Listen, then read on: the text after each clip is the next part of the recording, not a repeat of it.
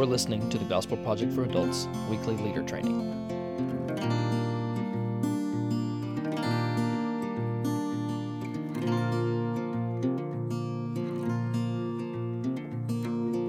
Welcome to this week's episode of the Gospel Project for Adults weekly leader training podcast. This is Daniel Davis. This week we are looking at Unit 14, Session 2, titled A Humiliated Nation. For context with this session, which focuses on the prophetic words of Isaiah, we have jumped ahead a few generations in the biblical storyline to a time of great upheaval and uncertainty in these nations. God's people in both Israel and Judah always had a tough time obeying the Lord, the God who had rescued them from slavery in Egypt and fulfilled his promise of giving them a land. In light of God's sovereignty, faithfulness should have marked their lives. In light of God's faithfulness and goodness, faithfulness should have marked their lives. But so often they chose rebellion through rejection of the Lord in favor of the idols of the nations around them. So how did God respond? Did he throw them out and bind himself to another group of people? No way. God remains faithful, though his people are faithless. We can find this characteristic of our Lord explicitly and comfortingly stated in 2 Timothy 2:13. God remains true to his covenant, to his word, though his people stray.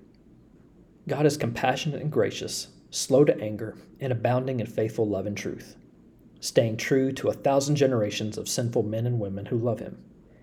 The Lord described himself this way in Exodus 34:6-7. But there he also described himself as a just God who punishes sin and rebellion. To that end, the Lord brought the nation of Assyria to conquer the northern kingdom of Israel. The consequence of their rebellion finally came upon them, and they experienced death and exile. And yet, in Isaiah 10 and 11, the Lord held out the hope that one day Israel would be restored. But Assyria didn't stop with their destruction of Israel. They moved on to conquer numerous cities in Judah and threaten Jerusalem itself, the capital of the southern kingdom.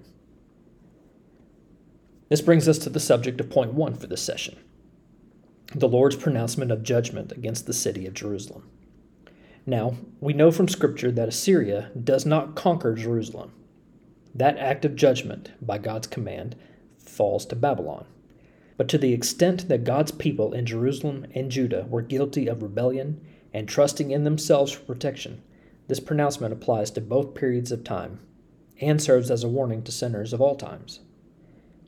I think you will find the additional commentary points in the extra section at the end of the session in the Leader Guide to be of help in understanding Isaiah's words and their context and purpose throughout the book of Isaiah.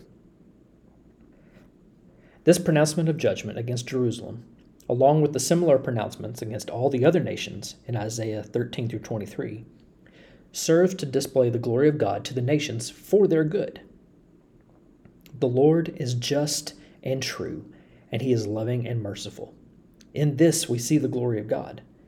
He judges and corrects, all to bring us, his image bearers, to repentance. We see this truth borne out in Isaiah 25 in point 2. God's wonders in the form of judgment upon cities and nations for their wickedness and oppression results in praise from the faithful and has the purpose of turning the hearts of the unfaithful to the Lord to show him honor. Finally, in point 3, we will look at Isaiah 30 and the Lord's promise of mercy and compassion upon his people, even those who have suffered under his discipline and punishment. These verses refer to the teacher, who will no longer be hidden but visible to our eyes. It isn't hard to see how Jesus fulfills this promise. And then his voice of guidance, saying, "This is the way, walk in it," matches up perfectly with what we know of the Holy Spirit, who testifies to Jesus in our hearts, convicts us of our sin, and guides us on the paths of righteousness. In summary, through this session, we are reminded that God is righteous to judge the iniquity of humanity as we deserve. But he is also merciful in a way that we don't deserve, providing a means of escape from the coming judgment that is rightfully ours. These truths point us forward to the convergence of justice and mercy in Jesus on the cross. All who trust in Jesus, the crucified and resurrected teacher and Savior, are saved from their sins and declared righteous before God to forever enjoy His perfect love and peace. I hope you are able to both warn and encourage your group members this week with the realities of God's judgment and His mercy on display in the book of Isaiah. Thanks for listening to this week's leader training for the Gospel Project for Adults. For more resources to help you focus your ministry on the gospel, please visit gospelproject.com.